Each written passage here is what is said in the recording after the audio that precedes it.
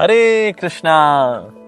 आप सभी व्यूअर्स की रिक्वेस्ट थी कि माय आश्रय के माध्यम से हमने कई प्रकार के कोर्सेज सुने हैं, कई प्रकार के डिस्कोर्सेज सुने हैं और हम चाहते हैं कि श्रीमद् भगवद गीता पर एक सिस्टमैटिक कोर्स आए। आप सबकी इच्छा को पूरे करने के लिए, आप सबकी प्रसन्नता के लिए माय आश्रय ला रहा है आप सबके सामने एक systematic course on the glorious Shrimad Bhagavad Gita. तो ये भगवद गीता के ऊपर ये पहला कोर्स है। अभी तक किसी भी सोशल मीडिया प्लेटफॉर्म पे या किसी भी प्लेटफॉर्म पे ऐसा कोर्स अभी तक नहीं चलाया गया है, बट यस, आप सबके लिए, आप सबकी सेवा में हम ये कोर्स लेकर के आ रहे हैं, श्रीमद् भगवद गीता कोर्स। और भगवद गीता का वैसे मतलब क्या है? बहुत ही सिंपल है कि भगवान के द्वारा गाया गया जो गीत है ये है श्रीमद् भगवद गीता।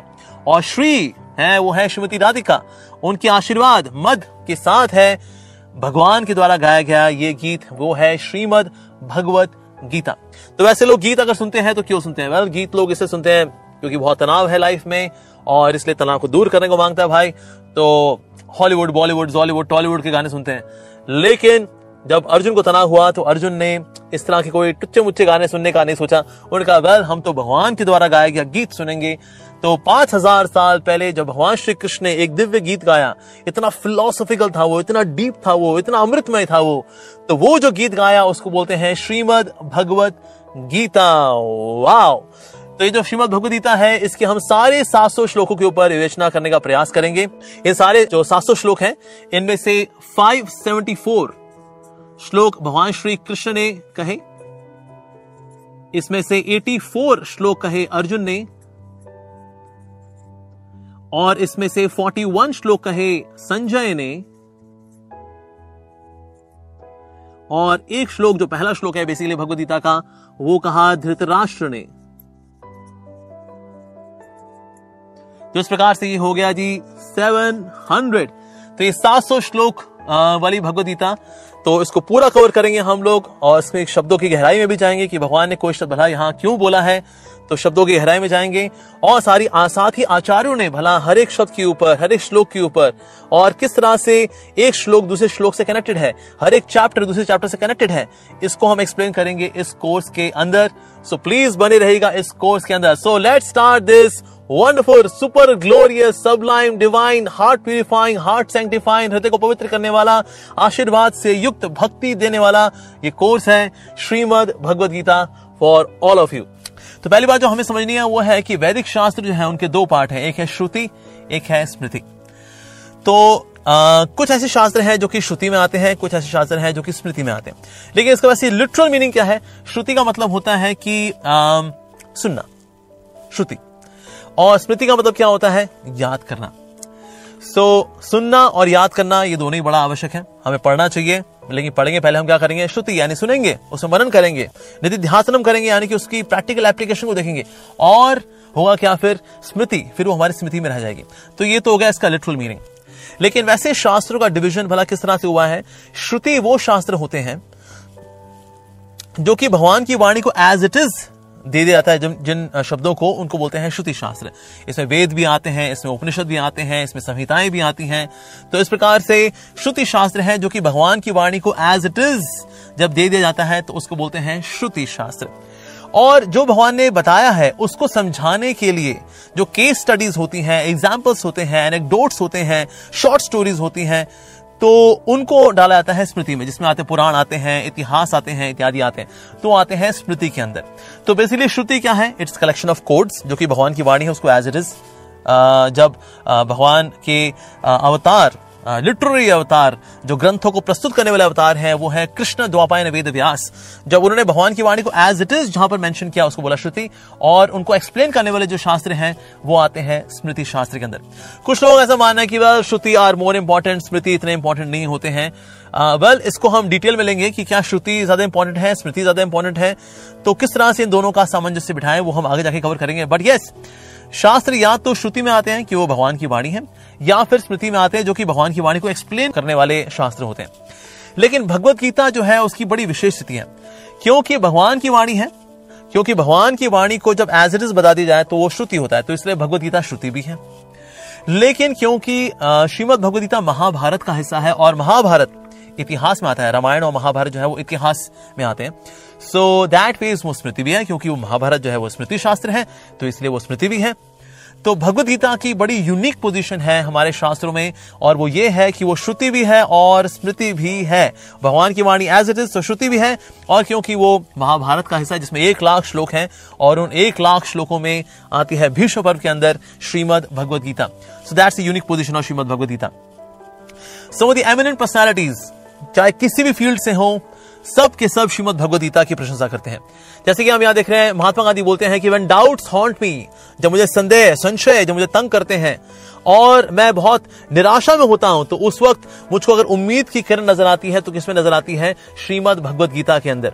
और मैं कोई भी एक श्रीमद् भगवद गीता का वर्स लेता हूं, श्लोक लेता हूं, और इमीडिएटली मेरे को एक कंफर्ट मिलता है और मेरे मुख पे मुस्कान आ जाती है, और मैं उस वक्त जो दुख के सागर में डूबा हुआ हूं उससे निकल जाता हूं। तो इस प्रकार से जो भगवद गीता पे मेडिटेट करते हैं will derive fresh joy and new meanings from it every day. तो भगवद गीता इतनी नहीं है, यूजुअली एक चीज को पढ़ा जाए तो कुछ समय बाद वो बोरिंग हो जाती है, लेकिन भगवद गीता जितना बार पढ़ें उसकी अंडरस्टैंडिंग और ज्यादा गहरी होती चली जाती है। साथ ही एल्बर्ट आइंस्टीन कहा करते थे, when I read the Bhagavad Gita and reflect about how God created this universe, everything else seems so superfluous. अरे भाई, हम इतनी सारी थ्योरीज निकालते हैं, लेकिन ये भगवद गीता को पढ़ो ना, लगता है भाई हम कहां लगे हुए हैं इतनी मगजबारी में, दिस दैट। सीधे भगवद गीता को स्वीकार करें, that's it. So everything seems so superfluous, यानी कि बड़ी बनावटी लगती है बाकी सब चीजें। जब हम भगवद गीता को पढ़ते हैं तो लगता है बस यही सच है, यही सच है, बस यही सच है। इस प्रकार से भगवद गीता की ग्लोरी में कृष्ण द्वैपायन वेद व्यास वो क्या बता रहे हैं कि अगर मैं ये कंपेयर करूं कि जो महाभारत है, ओके, महाभारत में क्या है, महाभारत में अगर एक बहुत ही विशाल और बड़ी तीव्र और बड़ी ज्यादा गतिशील अगर नदी है, उसमें ये जो बैटलफील्ड है कुरुक्षेत्र की, जो रणभूमि है बेसिकली, उसमें जो पांडव हैं उनको ये नदी को पार करना है, क्योंकि महाभारत में इतने बड़े बड़े योद्धा हैं, तो भला इनको पार हम कैसे करेंगे? तो उसमें भीष्म और जो द्रोण हैं, ये इसके किनारे के ऊंचे ऊंचे बैंक्स हैं, ऊंचे ऊंचे किनारे हैं, ऊंचे ऊंचे किनारे हो तो भला हम कैसे पार जा पाएंगे? भला जयद्रथ जो है, इसका बहुत ही तेज करंट है, इसका तेज लहरें हैं। साथ ही जो गंधार नरेश हैं, ओके, वो इसमें वाटर ब्लू लिली है, लेकिन शल्य है, वो शार्क है, जो कृपाचार्य है, इसका तेज करंट है। जो कर्ण है, they are the mighty waves, बहुत ऊंची ऊंची लहरें हैं इसकी। अश्वत्थामा और विकर्ण जो है, इसमें डेडली एलिगेटर्स हैं, मगरमच्छ हैं। और दुर्योधन जो है, इसके अंदर वो एक भंवर है। तो भला इसको भला कैसे पार करेंगे? वेल, उम्मीद क्या है? Well, Krishna is a ferryman. अगर भगवान श्री कृष्ण अगर अपने संदेश के द्वारा, अपनी कृपा के द्वारा जब सबको संभालने वाले हैं, तो इतनी ज्यादा विकट परिस्थिति के अंदर भी आप खुद को संभाल पाएंगे, खुद को बचा पाएंगे, because Krishna is the ferryman. Yes, तो भगवद गीता जो है ये हमारे साथ यही करती है कि भगवद गीता बेसिकली हमारे जीवन में चाहे कितने संघर्ष हो, कितने करंट हो, हम कहीं ना कहीं किसी स्थिति में, परिस्थिति में फंसे हो, लेकिन भगवद गीता हमको इन सारी चीजों से निकालने की शक्ति रखती है, because Krishna becomes our ferryman. साथ ही बहुत ही सुंदर यहाँ उपमा दी जाती है भगवद गीता की गाथा में कि भगवद गीता क्या है कि भला अगर हम जैसे आप देख रहे हैं यहाँ पर कमल है, कमल जो है वो बेसिकली होता है क्या? पानी के अंदर। और पानी क्या है? वो है वेद व्यास जी के शब्द। वेद व्यास जी के शब्दों में जो कमल खिला है वो है महाभारत, और जो कमल की जो खुशबू है वो है श्रीमद् भगवद गीता। और उस खुशबू के अंदर जो रम रहे हैं वो आप देख रहे हैं बम्बल बीज हैं, राइट? ये बम्बल बीज बेसिकली क्या है? ये भगवान के भक्त हैं जो कि इस फूल की खुशबू में रम रहे हैं। बेसिकली जो फूल होता है ना, उसका एसेंस क्या होता है? उसकी खुशबू होती है। सो ये बेसिकली भक्त है, ये भक्त हैं जो कि रम रहे हैं श्रीमद् भगवद गीता के अंदर बार बार बार बार बार बार बार बार। So that is essence of the lotus of Mahabharata is Shrimad Bhagavad Gita. एक और सुंदर एग्जाम्पल आता है रिंग का। तो रिंग कितनी बड़ी हो, चाहे वो सोने की रिंग हो, लेकिन उसमें हीरा जो है छोटा सा होता है। उसी प्रकार से 1 लाख श्लोकों में 700 श्लोक आते हैं, सिर्फ 700 श्लोक भगवद गीता के। लेकिन ये जो 700 श्लोक हैं ये है हीरा। बाकी जो महाभारत है it can be compare to gold. उसके अंदर सब कुछ है, उसके अंदर रोमांस भी है, उसके अंदर एक्शन भी है, उसमें थ्रिलर भी है, सो सब कुछ है उसके अंदर, महाभारत के अंदर, वाओ। लेकिन उसका जो सबसे कीमती पार्ट है वो है हीरा, और वो हीरा है श्रीमद् भगवद गीता।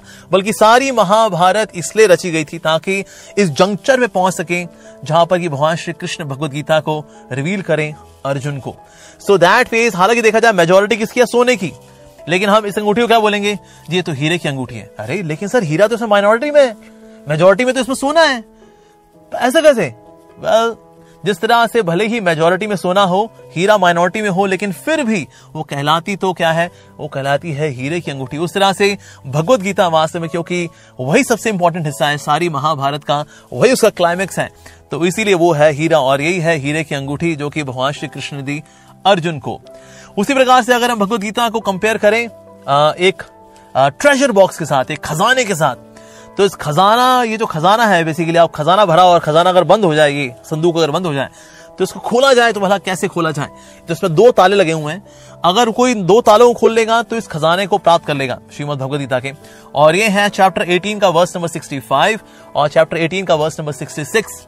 18वें अध्याय का 65वां श्लोक और 66वां श्लोक, ये है वो 2 ताले, अगर उनको खोल देंगे तो ये जो भगवद गीता का खजाना है वो आपको मिल जाएगा। अब ये कौन से श्लोक हैं, इनमें हम और गहराई में जाएंगे जब हम पहुंचेंगे इन श्लोकों में, पर लेकिन इनको नोट कर सकते हैं आप, और भगवद गीता में खोल कर देख सकते हैं कि भला ये 18.65 और 18.66 भला ये कौन से 2 श्लोक हैं जिसे ताला खुल जाता है भगवद गीता के खजाने में के पास पहुंचने का।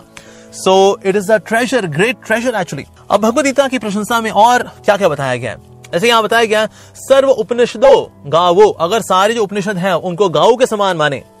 दुग्ध गोपाल नंदनः, लेकिन उसमें जो दूध निकालने वाले कौन है, वो है गोपाल, भगवान श्री गोपाल, राइट। एंड गोपाल नंदन, वास्तव में यहां हम ये लिखे नंद महाराज जो पुत्र है वो। पार्थो वत्स सुधीर भक्तो दुग्धम गीतामृतम महत। All the Upanishads are like the cow, अगर उनको काउ के समान लेके चले, जितने भी उपनिषद हैं, वेद इत्यादि हैं, तो जो उसका दूध है वो है भगवद गीता, जो बछड़े हैं वो है अर्जुन, और जो ग्वाले कौन है जो कि अर्जुन को यानी कि बछड़े को दूध पिला रहे हैं, वो है भगवान Shri Krishna. And the fortunate devotees of fine theistic intellect are the drinkers and enjoyers of the milk. तो अर्जुन के माध्यम से और कई ऐसे लोग हैं जो कि थियस्टिक इंटेलेक्ट वाले हैं, यानी कि भगवान को मानने वाले हैं। जो नास्तिक लोग हैं वो भगवद गीता से ज्यादा लाभ नहीं उठा पाते। So those who are having theistic intellect can take lot of benefits from Shrimad Bhagavad Gita. और साथ ही एकम शास्त्रम देवकी पुत्र गीतम, ओके, एको देवो देवकी पुत्र एव, एको मंत्रस्तस्य नामानि यानि, कर्माप्य एकम तस्य देवस्य सेवा। There need be only one holy scripture। अगर शास्त्रों में कोई शास्त्र है तो वो है श्रीमद् भगवद गीता। अगर सारे देवों में अगर कोई वास्तव में परम भगवान है वो है भगवान श्री कृष्ण। अगर सारे मंत्रों में सबसे अधिक शक्तिशाली कुछ है तो वह है भगवान श्री कृष्ण का नाम। और अगर कर्मों में कुछ मीनिंगफुल कर्म है तो वो है तस्य देवस्य सेवा, वो है भगवान श्री कृष्ण की सेवा। The essence of the essence of the essence. पर yes, the first line is एकम शास्त्रम देवकी पुत्र GITAM. So we are going to now go through Shrimad Bhagavad Gita. Some of the glorifications of course we took। ऐसे बहुत सारे glorifications हैं। श्रीपाद मध्वाचार्य जी ने इस प्रकार से बताया हुआ है कि किस प्रकार से श्रीमद् भगवद गीता वो ऐसी है जिस तरह से दूध का एसेंस होता है घी, ओके, बटर से निकाला जाता है घी एकदम, तो उस प्रकार से सारे वेद शास्त्रों का जो सार है वो है श्रीमद् भगवद गीता। तो इसलिए उन्होंने भी कमेंट्री दी श्रीमद् भगवद गीता के ऊपर। बहुत सारे लोगों ने कमेंट्रीज दी हैं। Even our glorious prime minister Narendra Modi ji ने कहा कि इससे बेहतर गिफ्ट नहीं है मेरे पास दुनिया को देने के लिए, इससे बेहतर गिफ्ट नहीं है दुनिया के पास मेरे से लेने के लिए। सो दैट वे, चाहे कोई ग्रेट पॉलिटिशियन हो, चाहे कोई एक्टर हो, चाहे कोई फिलोसोफर हो, या कोई साइंटिस्ट हो, they all praise Shrimad Bhagavad Gita. In fact एक बहुत ही महान साइंटिस्ट हुए, उनका नाम है Vikram Sarabhai. He was known as the father of space program in India. So Vikram Sarabhai एक समय भाभा एटॉमिक रिसर्च सेंटर में बैठ करके भगवद गीता पढ़ रहे थे। तो एक नया साइंटिस्ट आया, उसने देखा अरे भाभा एटॉमिक रिसर्च सेंटर में बैठ करके ये कौन है भाई साहब जो कि भगवद गीता पढ़ रहे हैं, एक रिलीजियस किताब, यहाँ तो कोई साइंटिफिक किताब पढ़ी जानी चाहिए थी। Okay, alright. तो उनके पास गए, भाई साहब आपको पता आप कहाँ बैठे हैं, आप भाभा एटॉमिक रिसर्च सेंटर और आप भगवद गीता पढ़ रहे हैं। सो विक्रम साराभाई ने उनको देख करके मुस्कुराए और देन ही कंटिन्यूड। उसके बाद एक व्यक्ति आया, उन्होंने सैल्यूट मारा। तो ये नया साइंटिस्ट आया था, उसको लगा ये कौन है भाई जिनको सैल्यूट मार रहे हैं। कहते भाई ये इनको सैल्यूट क्यों मारा तूने? कहता अरे ये आप जानते नहीं कौन है ये, he is known as the father of space program, he is Vikram Sarabhai. Oh my God, ये Vikram Sarabhai, very very sorry sir, I am very sorry, मुझे पता नहीं था सर आप विक्रम साराभाई सर। लेकिन सर मुझे डाउट ही आ रहा है कि sir Bhabha atomic research centre में बैठ करके आप भगवद गीता पढ़ रहे हैं सर। तो विक्रम साराभाई ने कहा Vikram Sarabhai is Vikram Sarabhai because Vikram Sarabhai is a student of Shrimad Bhagavad Gita. Wow. तो चाहे कोई ग्रेट साइंटिस्ट हो, फिलोसफर्स हो, पॉलिटिशियंस हो, great acharyas, everyone has praised Srimad Bhagavad Gita. That's the point which we are trying to make. So a book which you must have throughout this course is Srimad Bhagavad Gita. Yatha Rup by his divine grace AC Bhaktivedanta Swami Srila Prabhupada. मेरा personal भी अनुभव है कि मैंने श्री प्रभुपाद जी की भगवत गीता का जो version है इसको पढ़ने से पहले और भी कई डिफरेंट वर्जन्स मैंने पढ़े, लेकिन सबसे ज्यादा इंप्रेसिव मुझे ये वर्जन लगा। क्यों? क्योंकि ना इसको पढ़ने के बाद, इसकी ट्रांसलेशंस और इसकी एक्सप्लेनेशंस को पढ़ने के बाद मुझको लगा कि ये जो व्यक्ति है श्रीला प्रभुपाद, ये व्यक्ति बहुत डेस्परेट है हम सबको कृष्ण को देने के लिए। बाकी लोग ऑफ कोर्स भगवत गीता के श्लोकों को एक्सप्लेन करने का बहुत अच्छे से प्रयास कर रहे हैं, and there can be at max some intellectual stimulation as well. लेकिन श्री प्रभुपाद जी का जो वर्जन है श्रीमद् भगवत गीता यथा रूप या Bhagavad Gita as it is, इसमें लग रहा है कि ना ये जो व्यक्ति है इसको ना भगवान का नशा है और वो नशा हमसे बांटना चाहता है। और वाकई में जो व्यक्ति जिसको भगवान इतने अधिक प्रिय हो वो ही एक्चुअली भगवत गीता को सही से समझा सकता है। तो इसलिए सबसे अधिक ट्रस्टवर्दी और सबसे अधिक बोनाफाइड वर्जन जो है वो है Shrimad Bhagavad Gita as it is. इसके कई सारे कारण भी हैं, ऑफ कोर्स इसके बारे में हम चर्चा करेंगे आने वाले सेशंस के अंदर की Bhagavad Gita Yatharup by his divine grace Srila Prabhupada, why is this one of the most authentic versions of Shrimad Bhagavad Gita. हर कोई व्यक्ति का सकता है श्लोक तो देखिए सेम ही है, श्लोक तो सारे सेम ही है जी, और क्या तो सब सेम ही होती होंगी। तो इसके ऊपर हम लोग चर्चा करेंगे ऑफ कोर्स आने वाले सेशंस के अंदर। But yes, all of you must have this copy of Shrimad Bhagavad Gita Yatharup, क्योंकि इन्हीं के अनुवाद में और इन्हीं के तात्पर्यों के अनुसार हम लोग चलेंगे throughout this course. So Bhagavad Gita Yatharup is the copy which all of you must carry. Okay, आगे बढ़ते हैं जी। तो इस प्रकार से ओवरव्यू है श्रीमद् भगवत गीता का शुरू करने से पहले। So chapter 1 is setting up the scene, क्योंकि भगवत गीता के लिए भाई स्टेज सेट होना चाहिए कि भगवत गीता भला कहां बोली जाएगी, कैसे बोली जाएगी। तो एक योद्धा को रिवील की भगवान श्री कृष्ण ने भगवत गीता युद्ध भूमि पे के ऊपर। क्यों? क्योंकि कहीं ना कहीं हम सब भी योद्धा हैं, अपने जीवन के अंदर संघर्ष कर रहे हैं, तो इसीलिए भगवत गीता को रिवील किया भगवान ने एक युद्ध भूमि के ऊपर। चाहते तो भगवान बुलाते द्वारका में अर्जुन को, अर्जुन आ जाओ भाई द्वारका आ जाओ, भगवत गीता सुनानी तुमको। रुक्मिणी भाई थोड़ा रूअफ़ज़ा ले आओ, सत्यभामा थोड़े आलू के चिप्स लेकर के आओ, और फिर हम दोनों बैठेंगे, मिलके बैठेंगे दो यार, और साथ बैठ के हम रूअफ़ज़ा पियेंगे और साथ में कुछ अंकल चिप्स खाएंगे, तो थोड़े बनाना चिप्स खाएंगे और इडली डोसा वड़ा सांभर लेते हुए।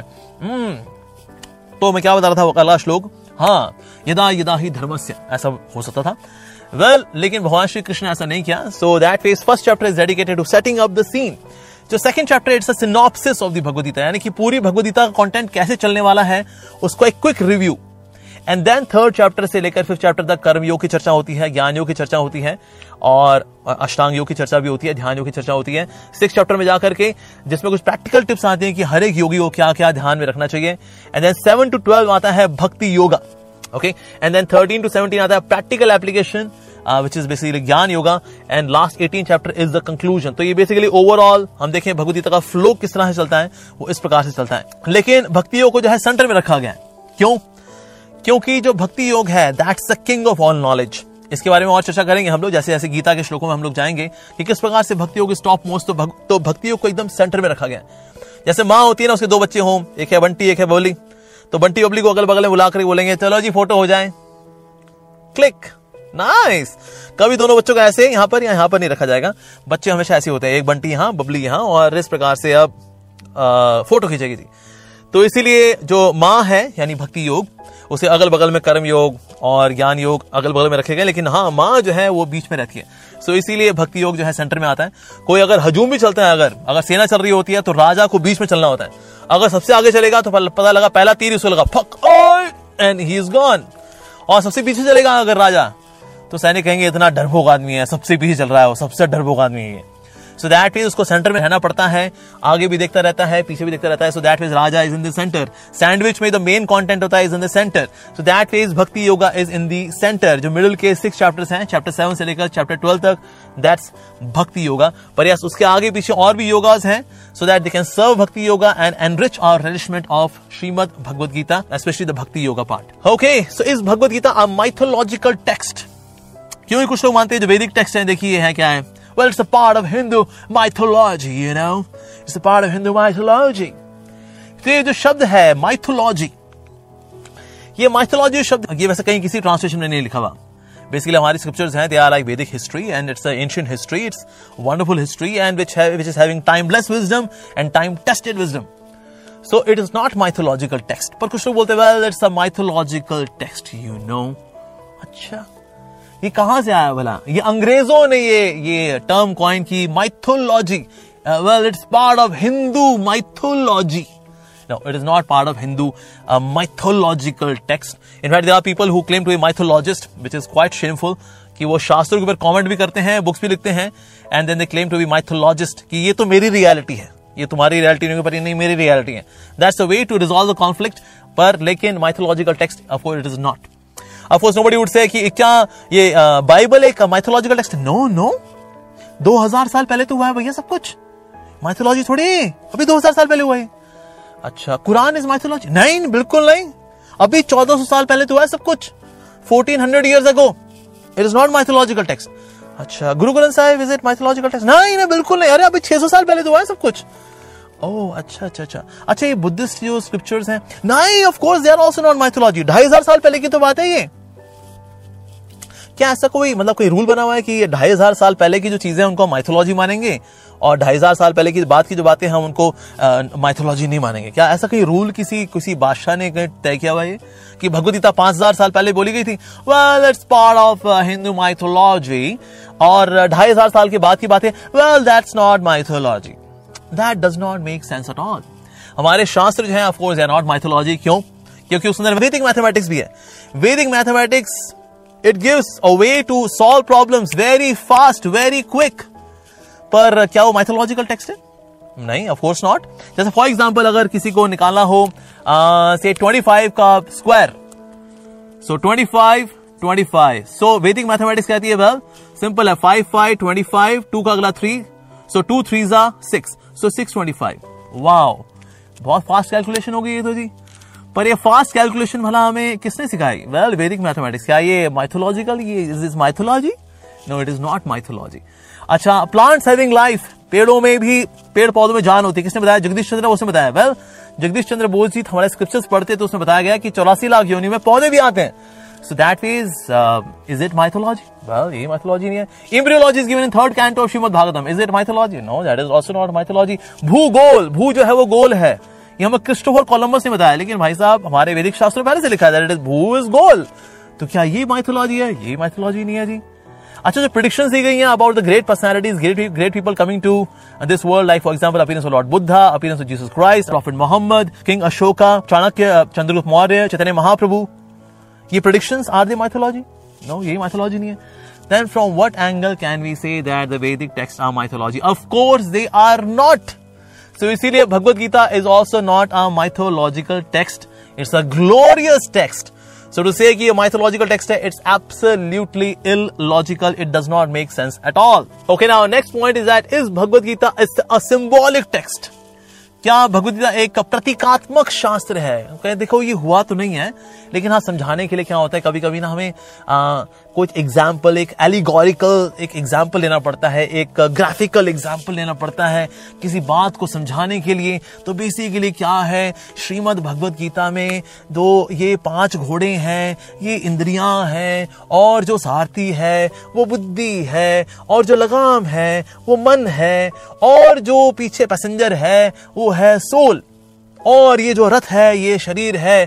तो इसीलिए इस रथ के शरीर पे आसीन होकर हम देख रहे हैं कि बेचारा पैसेंजर उसकी ऐसी की तैसी हो रखी है. क्यों? क्योंकि जो सारथी है, जब वो लगाम ठीक से लगा नहीं पाता तो इंद्रियां यहां वहां भग जाती हैं. तो घोड़े जो है इंद्रियां. तो ये बस ये समझाने के लिए है.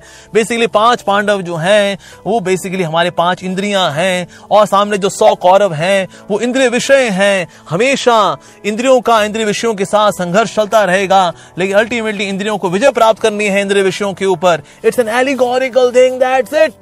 It's an only symbolic thing, that's it. Well, symbolically अगर कुछ समझना चाहें हम समझ सकते हैं, नो डाउट, लेकिन ये मानना कि ना वो हुआ ही नहीं है, ये गलत है. ये बिल्कुल गलत है. जैसे फॉर एग्जांपल अगर कोई पाइथागोरस थ्योरम हमें समझा रहा होता, देखिए पाइथागोरस थ्योरम कुछ नहीं होती है, ये perpendicular square plus base square is equal to hypotenuse square. तो ये ए है, ये बी है, ये सी है. So A square plus B square is equal to C square. हमें ये बता रहा है कि जब पति और पत्नी का ब्याह हो जाता है तो बच्चे होने तो देखिए लाजमी है, पर एक्चुअली पाइथागोरस थ्योरम जो है उसका कोई मायने नहीं है. इसका एक सिंबॉलिक अंडरस्टैंडिंग लेके चलिए, दैट्स इट. तो कहिए भाई साहब, थैंक यू वेरी मच, आपने हमें गलत सलत बताया. तो कोई इस प्रकार की अंडरस्टैंडिंग अपने मनगढ़ंत निकालता है वो ऑल राइट, पर ये कहना कि पाइथागोरस थ्योरम ही गलत है, ऐसा बिल्कुल भी नहीं है। सो उसी तरह से कोई सोचे भगवत गीता क्या है, well it's a symbolic text, उससे एक सिंबॉलिक मीनिंग निकाल लो, लेकिन जो रियल सब्सटेंस है उसको किनारे कर दो। Well not at all. Actually symbolic अगर मीनिंग में कुछ निकालना होगा ना, that would come from the acharyas, the great teachers who are actually empowered by the lord himself. हम बैठ करके कुर्सी पे सोचे सर हमें कोई काम तो है नहीं, क्या करें यार, चलो भगवत गीता में से कोई मीनिंग निकालते हैं। चोपड़ा साहब आप कोई मीनिंग निकालिए, कुछ चाय की चुस्कियां लीजिए, समोसे खाइए और मीनिंग निकालिए कुछ। छाबड़िया साहब थोड़ा आप भी कोई नया मीनिंग निकालिए जरा भगवत गीता में से। हैं सब अपने अपने बैठ करके चाय की चुस्की लेते हुए अपने अपने मीनिंग निकाल लेंगे और कहेंगे well Bhagavad Gita you know it is just a symbolic text. It is not. जैसे पाइथागोरस समझे, it is not a symbolic text, it is a theorem. उससे कोई अपने मनगढ़ंत चीजें निकालता रहे तो वेल ये उस व्यक्ति के ऊपर है। पर भगवत गीता को सिंबॉलिक टेक्स्ट माना, नो इट इज एक्चुअली ऐसा हुआ था 5000 साल पहले कुरुक्षेत्र की भूमि पर, और आज भी वो पेड़ है जहां पर भगवान श्री कृष्ण ने भगवत गीता बोली थी। So that means it is not a symbolic text, it has actually happened. अगर कुछ सिंबॉलिक मीनिंग निकालना भी है तो आपकी और मेरे बस की बात नहीं है, ये हमको अधिकार नहीं है। ये अगर अधिकार है तो भगवान के महान भक्तों को है, भगवान के शुद्ध भक्तों को है actually. Okay next is that is Bhagavad Gita meant for Hindus और इंडियंस ओनली, क्योंकि भाई ये तो भारत में बोली गई है तो फिर ये भारतीयों के लिए होनी चाहिए, राइट। हाँ, भगवान श्री कृष्ण ने अर्जुन को कहीं नहीं बोला हे अर्जुन क्योंकि तुम एक हिंदू हो इसलिए मैं तुमको ये भगवत गीता सुना रहा हूं, ऐसा नहीं बोला कोई श्लोक। क्योंकि तुम भारत की टेरिटरी में रहने वाले आदमी हो इसलिए मैं तुमको भगवत गीता सुना रहा हूं। Is it like that?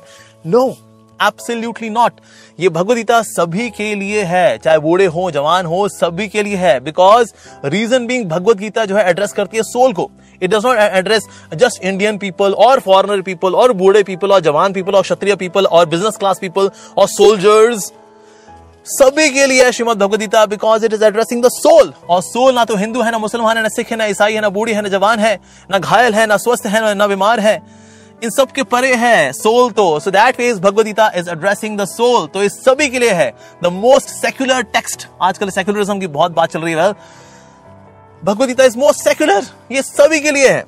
Okay next is Bhagavad Gita meant for renunciants and monks only. भाई ये गेरुआ कपड़े पहनने वाले लोग होते हैं ना, इनको लेक्चर फेक्चर देने होते हैं भगवत गीता के ऊपर, ये कोर्स वगैरह बनाने होते हैं और भक्ति शास्त्री वगैरह, तो या फिर यूथ के कोर्सेज वगैरह कुछ होते हैं।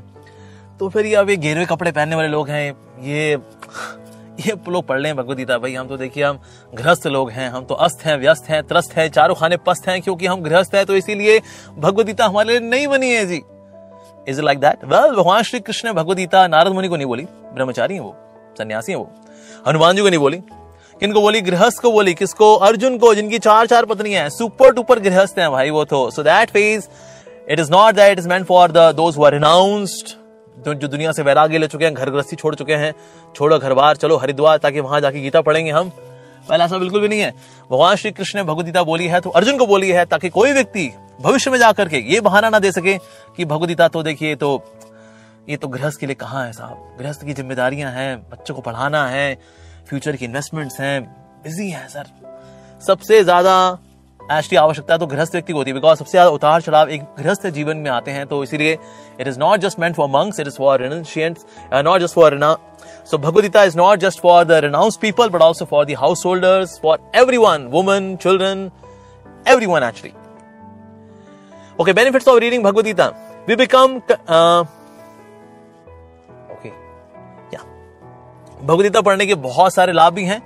तो भगवत गीता पढ़ने के लाभ क्या होंगे? We become emotionally Bhagavad Gita पढ़ने का पहला लाभ क्या है? We become emotionally balanced and spiritually strong. Yes, हम आध्यात्मिक रूप से मजबूत होते हैं और इमोशनली हम लोग ज्यादा बैलेंस हो जाते हैं। और साथ ही we become free from sinful actions and sinful propensities. पाप से भी और पाप करने की इच्छाओं से भी, पाप करने की प्रवृत्तियों से हम लोग मुक्त होते हैं जब हम भगवत गीता पढ़ते हैं। तो we become free from the doubts, hence more confident. आत्मविश्वास बढ़ता है हमारा जिंदगी में क्योंकि हमारे डाउट्स दूर होते हैं। और साथ ही हम लोग भक्ति में और अधिक डिटर्मिन्ड होते हैं, दृढ़ निश्चय हो पाते हैं। और साथ ही हमारे पास दिव्य चक्षु आ पाते हैं, ज्ञान चक्षु आ पाते हैं। We develop the eyes of knowledge and intelligence become stronger. Yes, we become immune towards bad association. बुरी संगति अब हमको प्रभावित नहीं करती, बिकॉज हमारी उसमें रुचि नहीं रह जाती, बिकॉज भगवद गीता हमें एक ऊंचा स्वाद देती है जिंदगी में। और साथ ही हम विनम्र भी बनते हैं। भगवद गीता का ज्ञान ऐसा है, विद्या ददाति विनयम, विद्या के द्वारा व्यक्ति विनीत बनता है, तो इसलिए भगवद गीता हमको बहुत ही विनीत बनाती है। And we become teachers and preachers, हम पढ़ा भी पाते हैं और साथ ही इसको जी भी पाते हैं। So we become teachers and preachers of the divine knowledge when we read the Bhagavad Gita. We become more respected and inspirational. Wow! तो भगवद गीता जो है, दिव्य ज्ञान, ये वास्तव में ज्यादा सम्माननीय बना देता है व्यक्ति को। अगर बहुत सारे खूबसूरत लोग हैं, लेकिन खूबसूरत लोगों के बीच में अगर कोई व्यक्ति ज्ञानी होता है ना, तो ज्ञानी व्यक्ति की इज्जत ज्यादा होती है। खूबसूरत व्यक्ति से लोग आकर्षित होते हैं, लेकिन सम्मान तो उसका करते हैं जिसके पास दिव्य ज्ञान ज्यादा होता है। So that means Bhagavad Gita का ये दिव्य ज्ञान प्राप्त करके व्यक्ति, the person becomes more respected and inspirational, and we become joyful naturally. स्वाभाविक रूप से हमारे जीवन में आनंद भर देती है श्रीमद् भगवद गीता।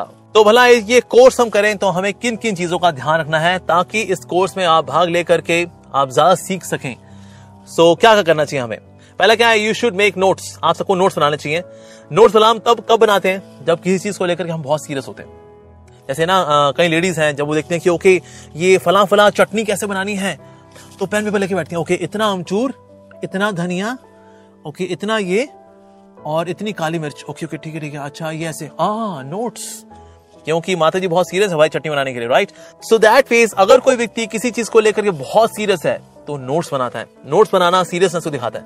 और अगर टपोरी इतना सुन लिया आपने और अभी सो भी लिया हो सर, वेल थोड़ा आपको अच्छा तो लगेगा, नो डाउट, क्योंकि भगवद गीता बहुत ही मधुर है, बहुत ही दिव्य है। लेकिन हाँ, नोट्स बनाना, it shows that yes we are very much serious about it. दूसरी चीज क्या है, try fixing a time if possible. होता क्या, अगर आप टाइम फिक्स करते हैं ना, तो हमारी क्या है, लर्निंग के लिए हम माइंड को कंडीशन कर रहे हैं कि ओके सुबह 7 से 8 या सुबह 7 से साढ़े 7, क्योंकि हम आधे घंटे के सेशन रखा करेंगे।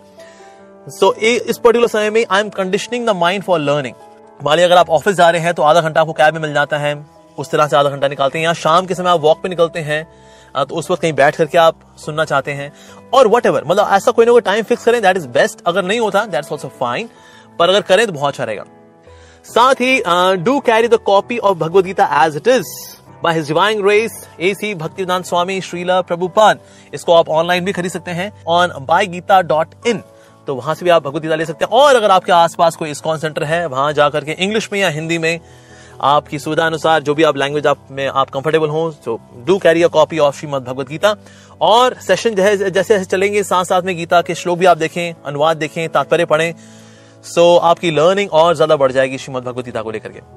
साथ ही hearing to transform my heart. आप ये सोच के चलिए, I am not hearing Bhagavad Gita for some kind of intellectual entertainment. यहाँ देखते हैं चलो ये गीता भाई है क्या, करें तो भी अच्छा है, नो डाउट, लेकिन बेस्ट बेनिफिट मिलता है जब हम ये लेके चलें कि मैं भगवद गीता को इसलिए सुन रहा हूं ताकि मैं हृदय को परिवर्तित कर सकूं। I am there to change my heart. सो इस भावना के साथ that I'm going to feel the philosophy, I'm going to feel the words of Krishna, आप इस फीलिंग के साथ आप भगवद गीता को सुनते हैं, पढ़ते हैं, then of course you get transformation, आपका हृदय परिवर्तित होता है। It makes your heart so beautiful actually, Shrimad Bhagavad Gita.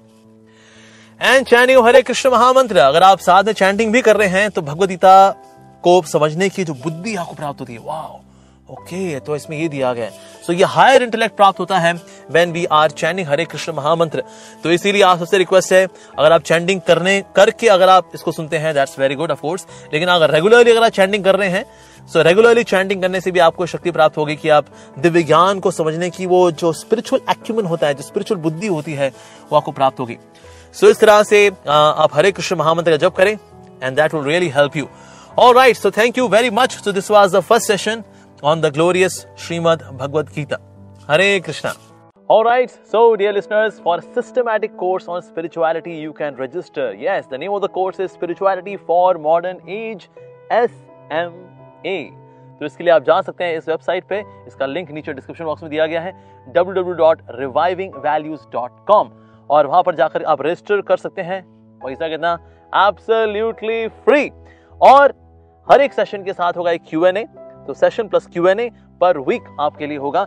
So session होंगे, उसके बाद then you can send your questions and then we would answer them, और आप उन सेशंस को बाद में भी सुन सकते हैं। अगर आप उस वक्त अवेलेबल नहीं हो पाए, that's understood, that's absolutely okay, उसको बाद में भी आप सुन सकते हैं. So please go and register for spirituality for modern age, revivingvalues.com.